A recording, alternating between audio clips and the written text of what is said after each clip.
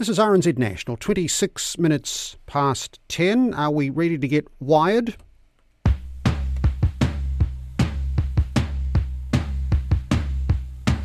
I'm totally wired. I'm totally wired. I'm totally wired. Can you say? Totally wired.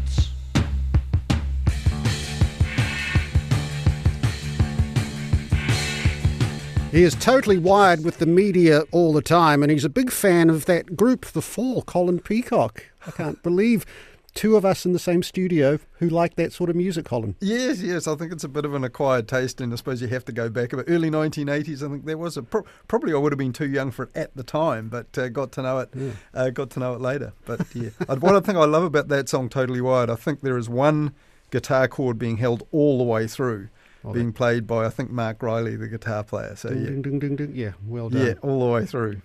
Well, Midweek Mediawatch time it is. So lovely to see you in studio. You had a nice ride in, did you?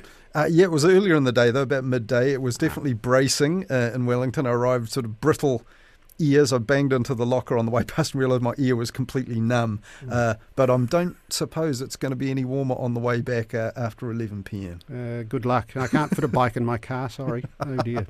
Let's start with TVNZ. TVNZ boosts free sport on air and online. Quite a significant announcement from TVNZ about free-to-air sport, Colin. Yes, indeed. And this is all coming about because Spark Sport, the division of the telco formerly known as Telecom, has decided to close down. So that was fairly widely signalled, I think, late last year that they would close down on the 1st of July. So at that point, I think late December last year, TVNZ announced they were going to pick up the kind of crown jewels of Spark Sport, which was the cricket, the most popular item driving subscribers to Sky Sport. But now they say they're going to pick up a lot of the other sporting content that Spark Sport had. The other big thing they had was Formula One, but that's gone to Sky. Sky snapped that up. But what TVNZ is doing is interesting. They say they'll create a new sports hub inside TVNZ Plus. That's formerly TVNZ On Demand, the online streaming service they've got, to complement putting some of the cricket coverage on actual live TV because they think it's popular enough to justify that. So you'll see Black Caps matches, White Ferns, one-day internationals, and some test matches will be put on TVNZ's Duke channel, the third of its channels. It's digital-only channels. And there'll be other stuff, domestic T20 League, Super Smash. Apparently, according to a stuff report from last year, some 300 cricket fixtures were part of this deal. So that's a lot of cricket. And TVNZ also said this morning that some other events other than cricket that they think might have enough appeal will also be played out on actual broadcast telly as well as the on-demand stuff. So, for example, men's basketball World Cup games, Super Bowl even, and rugby union tests for Manu Samoa, the Samoan national side, men's side, also on telly. Okay, so explain how the online sports hub works. Well, it's fairly straightforward. It's a part of TVNZ TVNZ Plus, as it is now called. So when you go on that, either on a mobile app or on a computer via a website, you'll see the whole menu available. There's the TV shows, the movies, the news, and all of that.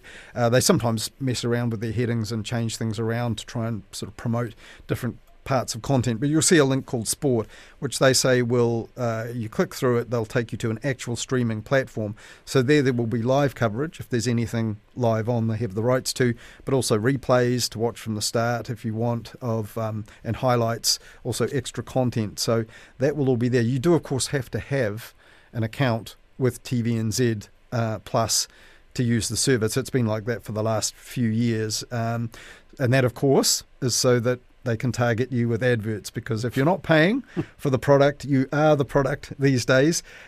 So they do say, though, advertising will be placed mindfully to ensure minimal disruption to the live action. So possibly not slap bang in the middle of a test match or a cricket over, but probably between the overs would be my best guess.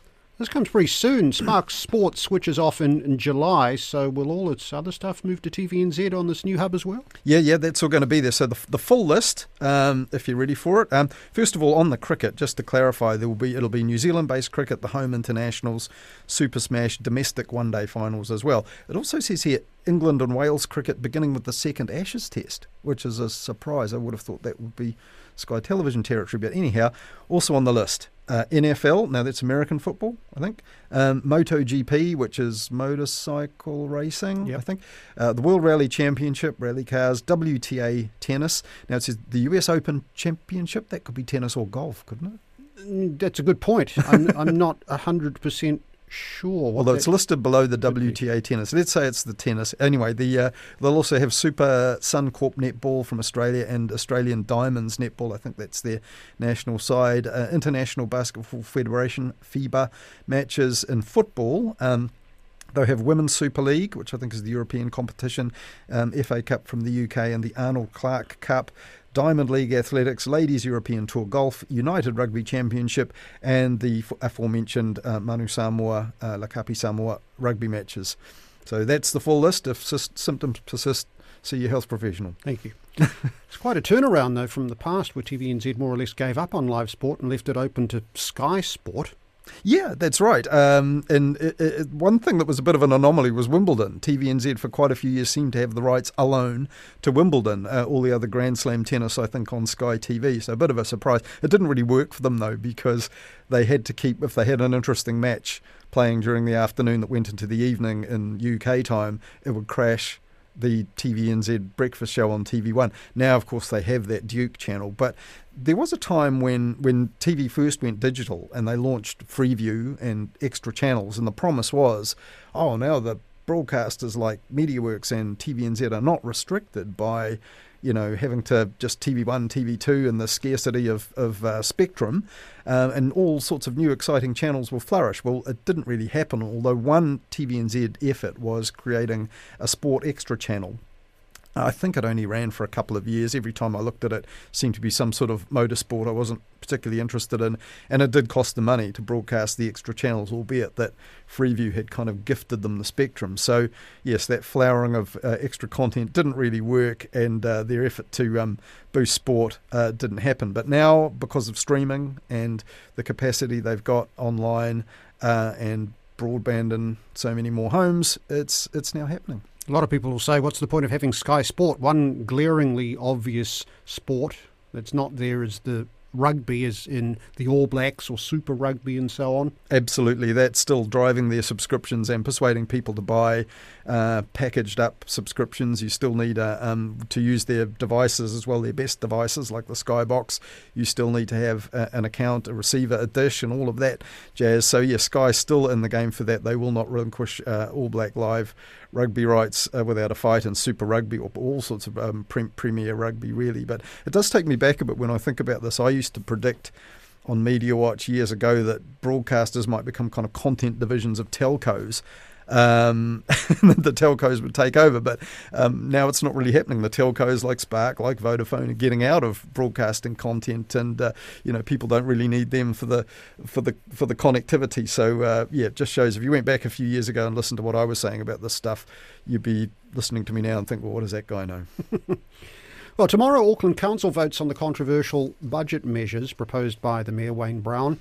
Now, since the last Midweek Media Watch, the way those were first made public by Wayne Brown antagonised the media, not for the first time, Colin. No, indeed. No, Wayne Brown annoyed journalists almost as soon as he became the mayor, refusing about 100 media requests and accepting, I think, 2. We got him on the floods. Remember the day of the Auckland floods? Anniversary weekend floods. That's right. I was here. I had to work that night. That was that really awkward night in Auckland. We had Wayne Brown, and that was actually quite a surprise. I do recall that. That was stellar work by the Auckland newsroom to get him on. But yeah, then he called reporters drongos before that, because they'd been inquiring, what are you going to be doing about this bad weather that's coming, sir? And he told his tennis mates journalists were drongos. That, of course, circulated around the media. And then he didn't turn up when the official inquiry into his handling of those floods, including his ability to communicate or not with the media, was released. He wasn't there, left it to Mike Bush, the former police commissioner. And yes, last Thursday he was accused of cherry-picking media at the press conference. Well, in fact, at what they're now saying isn't a media event, or saying at the time, but where he revealed his budget plans to a selected audience, which is basically all the lead up to the actual vote they're going to take tomorrow. So it turned out, RNZ was allowed in. and the Herald, Simon Wilson of the New Zealand Herald was there. Stuff, TVNZ and News Hub, so both television broadcasters shut out, and Stuff, the biggest news operation in the country. Stuff was saying, look, in the audience there were business leaders, former politicians, even the former league coach Sir Graham Lowe, all there, and some reporters threatened to walk out and protest. In fact, some did, and that got this response from Wayne Brown. It appears some of the media have decided that they've got to fix the budget for Auckland, but it appears some of the media have decided that they don't want because they weren't all invited, but some of the media have been pretty nasty, and we did invite media who are sensible and the media who are not, weren't invited and have now decided some of them to bugger off. Well, that's all right with me. Clearly not all right with the media, though. No, absolutely not. And another of those who was shut out, and there's some excellent video on the Stuff website of him and other journalists trying to get into a later briefing, and you can see the frustration on his face. But when he was on the News Hub at 6 Bulletin that night, News Hub's Nick Trubridge summed up what happened to them on the day like this. So the situation we've found ourselves in down at Viaduct Harbour this morning is the Mayor has started his press conference, but he's locked out half of the Auckland media. It's not only News Hub out here, Stuff has also been locked out, as well as TVNZ. Eventually, we got into what was a stakeholder speech with media Brown's team felt was best able to convey the Mayor's message. He was our person for a while, Nick Trubridge. He was RNZ. indeed. Yep. Well, that really got a combined response on behalf of all media afterwards, didn't it?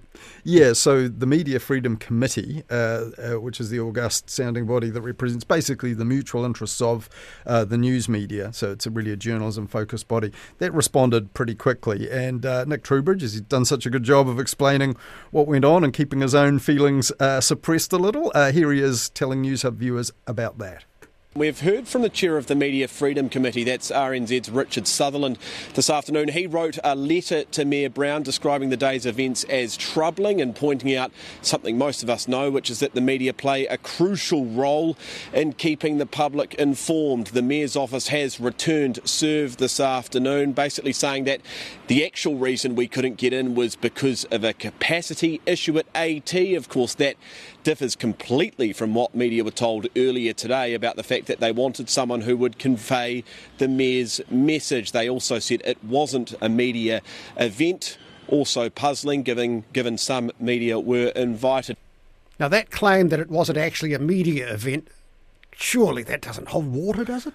Well, there were some people there who were not media, so there were some community stakeholders, Graham Lowe, as we mentioned. But look, by any measure, this was an announcement that was going to be public knowledge, as the Mayor's staff indeed told the locked out journalists, and clearly there was public interest in this. So some media who actually found out about this in advance asked for more information, didn't get any, let alone an invitation. And it all reminded me a little bit, actually. There was an announcement back in 2012 by the Christchurch Earthquake Recovery Minister, Jerry Brownlee, and this was invitations sent out from CERA, the Christchurch Earthquake Recovery Authority, to journalists and inviting them to a kind of reception. So some felt they didn't really need the wine and cheese and didn't go that night, and it turned out to be a pretty big reveal of recovery plans with an animated presentation and so on, all timed for the 6 p.m. news. And some reporters then were kind of ropeable that something so newsworthy had been disguised as not a media event or not a media conference.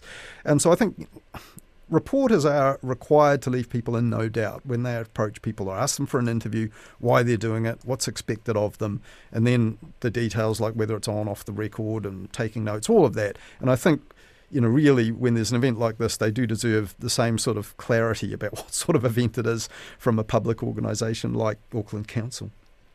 So if Wayne Brown wanted to accommodate outlets able to, so he says, best convey the Mayor's message, as we heard News Hub's Nick Trubridge said there, what is he saying about those media, Colin? Yes. Well, it's not good, is it? I mean, it's not really clear what Wayne Brown or his media team actually think are the media outlets that would be good for them and why not. For example, Simon Wilson, the New Zealand Herald columnist, was there from the start. Now, he'd been Mayor Brown's number one irritant. If you recall, during the election campaign for the mayoralty, Wayne Brown turned up at a News Hub Nation debate, all mic'd up with cameras running, but before the interview actually took place, saying that he didn't like Simon Wilson, and when he got elected as mayor, he was going to stick pictures of Simon Wilson's face on the council buildings urinals. Now this was actually discussed by or referenced by the Working Group podcast that was yesterday. I think it came out. Simon Wilson appeared on it, and the host Martin Bradbury announced him as, for Wayne Brown, Simon Wilson as toxic as a urinal cake in Chernobyl or something like that. And Simon Wilson had a chuckle at that and said, yeah, I was invited. I don't know why. I simply don't know what it was I did right in Wayne Brown's eyes. So it is very odd. So one who was excluded was the Spin-Off's editor-at-large, Toby Manhire. He said, look, we're not the biggest drongos in the media jungle. We get it if we weren't invited. But to exclude Stuff TVNZ and News Hub, that's a lot of readers, a lot of viewers, a lot of Aucklanders, of course. He described it as petulant to the point of juvenile, to bar about half the media outlets from attending. And, obviously hand-picking ones they consider best able to convey the Mayor's message and, leaving out the biggest news organisation of all Stuff.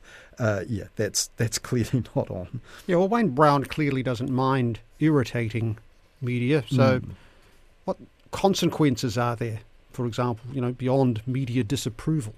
Well, possibly not much the media can do about it. But, as we know, the Mayor needs councillors to back that plan. And it can't really help to cut out the media. So I'm thinking hundreds of thousands of Aucklanders and indeed other New Zealanders last Thursday would have heard about that media spat in 6 p.m. news bulletins. And they would have been presented that news by, reporters from those two organisations, TVNZ, News Hub, that were both shut out. And of course, they're hearing about that and not about the policy or the plans that Mayor Brown says he wants media who he thinks are good to spread that message. So it's not really controlling this message that media are being told he wants to spread through media he considers worthy of it. It's actually kind of obscuring it. And Simon Wilson, when he wrote his weekly column for the Herald Tuesday, said, well, Brown is playing a high-stakes game, hoping to, he even called some councillors financially illiterate.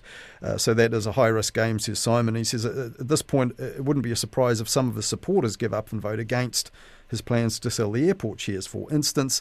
And he said a few councillors will want to send Brown any kind of signal, says Simon Wilson, that such behaviour is an acceptable or effective way of getting things done. And then Simon spent the rest of his column talking about the numbers, the spending cuts, the impact on debt, that airport sales share sale idea, pros and cons, as that's where the focus should be. But look, the conduct of the Mayor is a distraction, and no two ways about it.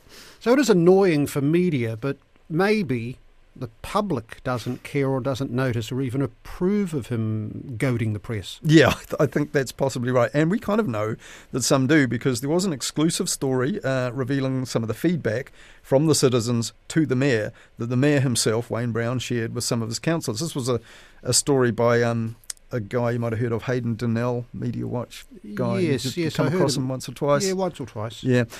So he had a story saying that Wayne Brown sent councillors an email, which was a kind of compendium of feedback that he'd received that he wanted council to read. One of them said, "Can I ask which of the dipshit councillors are against the sale of the airport? Shame you can't kick their ass, Wayne, because that's where their brains are. Keep up the good work, Mayor Brown." That's Jim. A guy called John from Wellington said, "Keep up your good work and keep attacking the left-wing media. They are drongos." So support from Wellington, not really Wayne's support base there. But one guy called Gordon wrote in and said, "Look, I'm actually concerned about this excluding of the media from the press conference.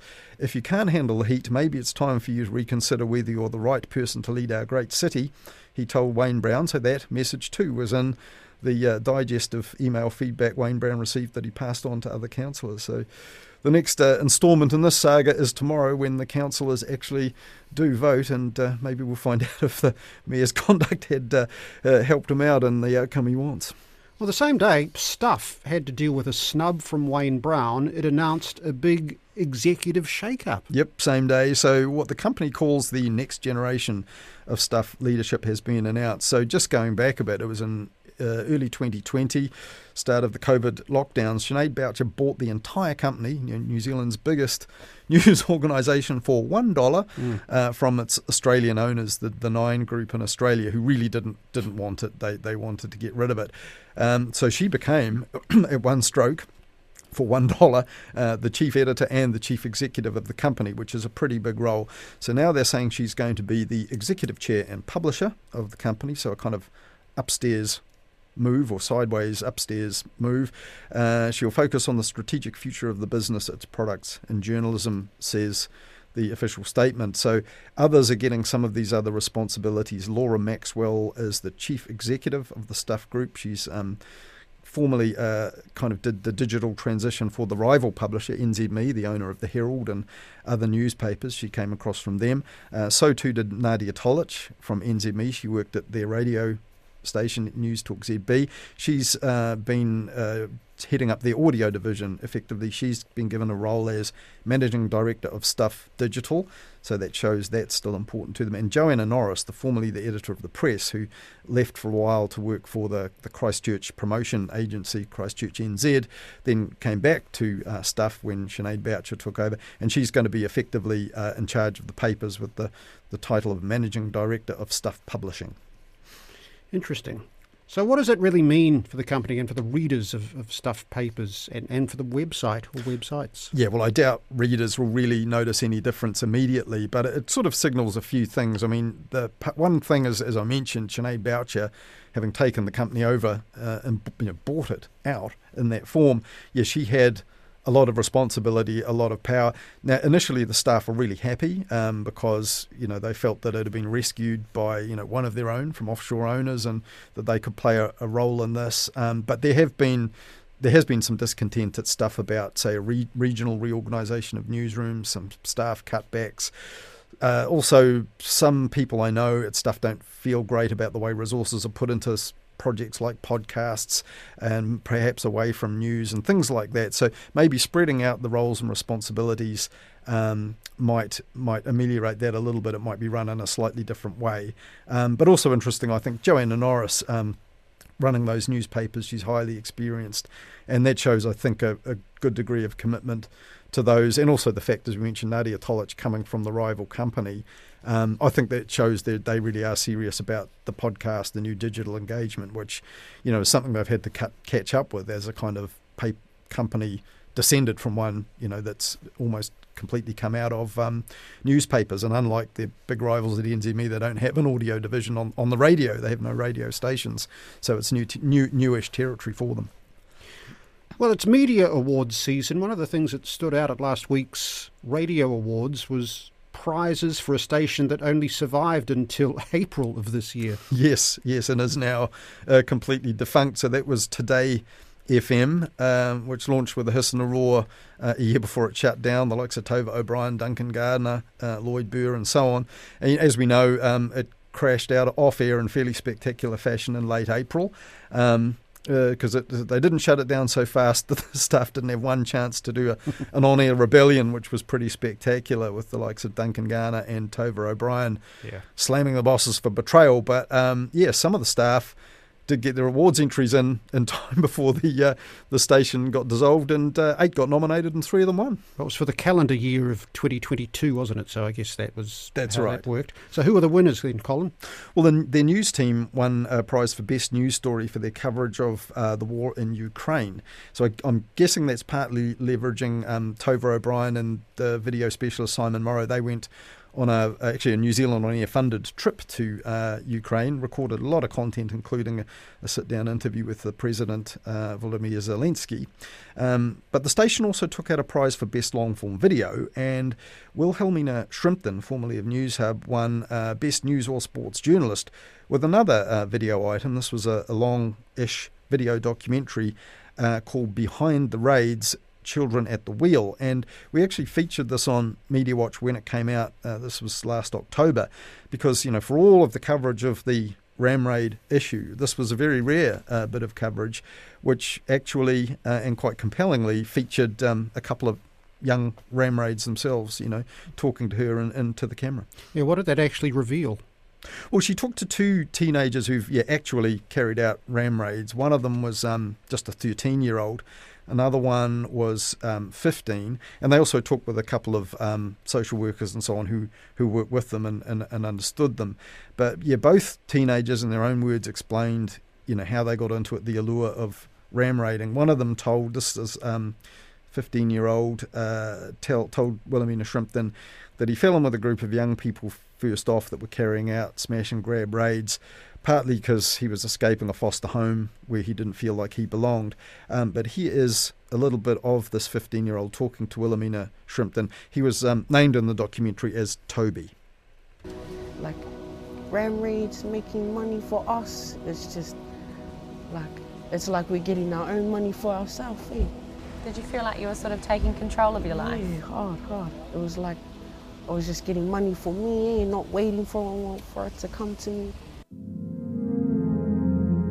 Toby got expelled for smoking weed at school. He ran away from his parents and moved in with his sister. But Oranga Tamariki took him away.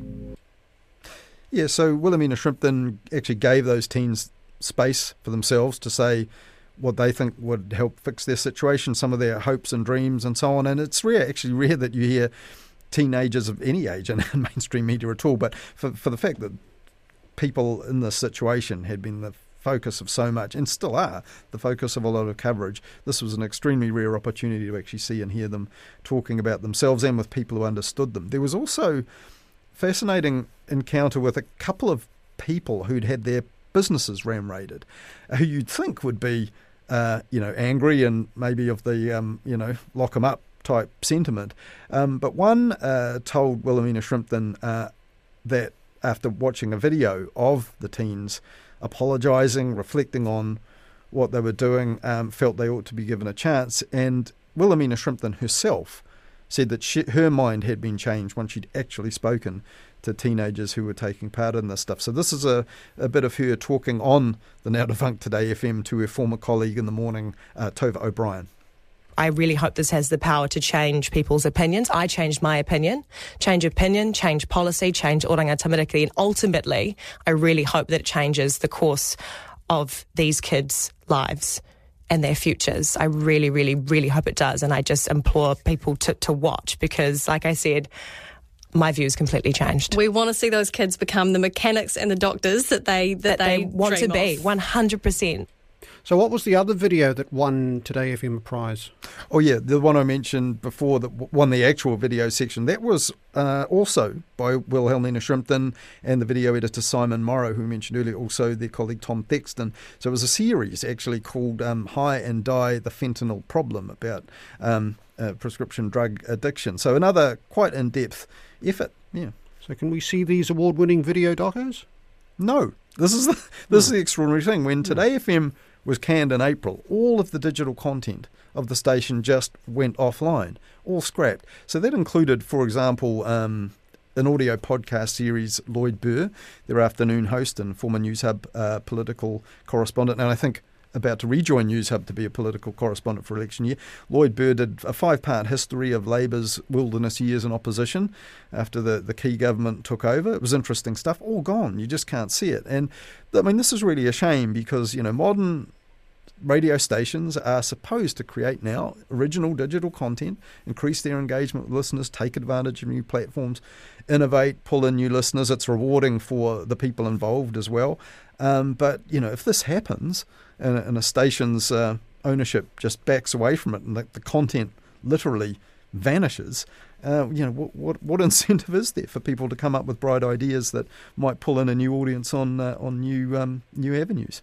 Well, Duncan Garner was one of the Today FM hosts who rallied against the closure on the air. Recently, he launched a podcast for MediaWorks, which we talked about in Midweek Mediawatch. So how's that going? Yeah, well, so his first episode was to explain why I'm now working again for a company I just slammed on air as having betrayed us all, and he explained it fairly fully that he was given the opportunity and wanted to have a go.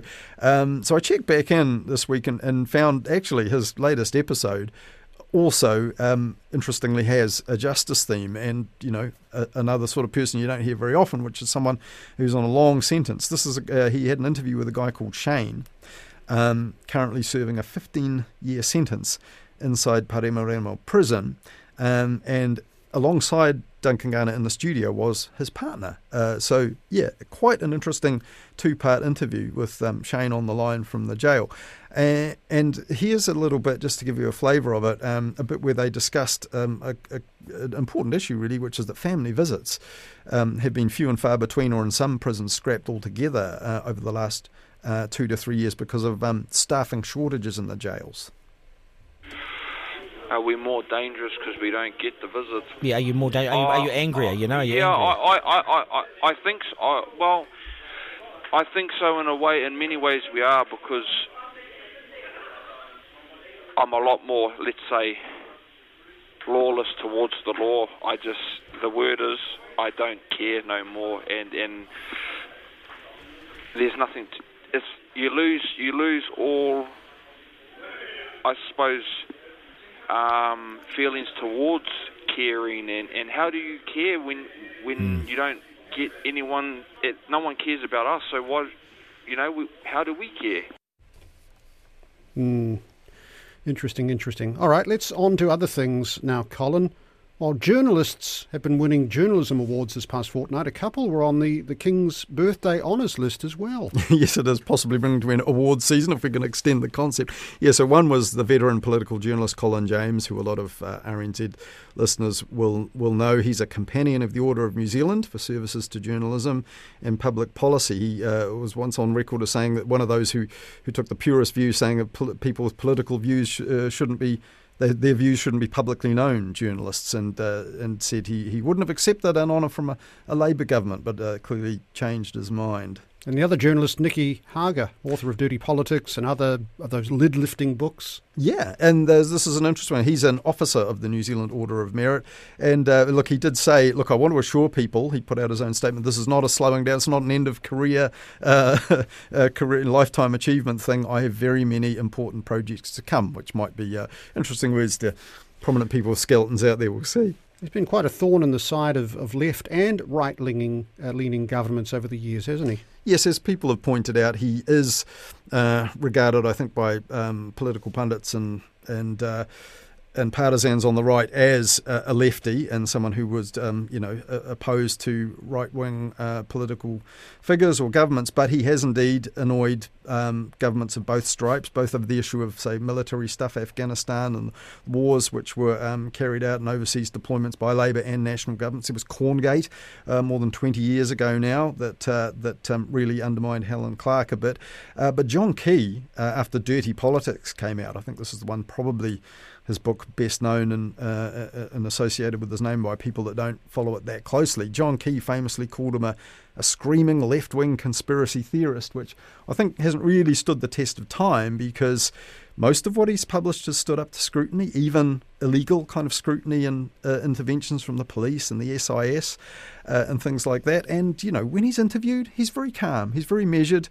Never seen him scream or even express much beyond kind of irritation. So, I think very unfair and interesting now that he's getting this official recognition because the official citation does call him one of New Zealand's leading investigative journalists. So some who call him a campaigner or a peace activist or whatever won't like that description, but certainly they've acknowledged that his work has led to official inquiries and that indeed he was appointed as a member of the security reference group by the Inspector General of Intelligence because of the quality of his journalism. And not many journalists have achieved anything quite like that. Colin, we'll leave it there. Very interesting Midweek Media Watch as always, and a big fan of The Fall. So we've got about 10 seconds of The Fall to take us out. Thank you, Colin. Excellent. I didn't know my requests would be granted on the air.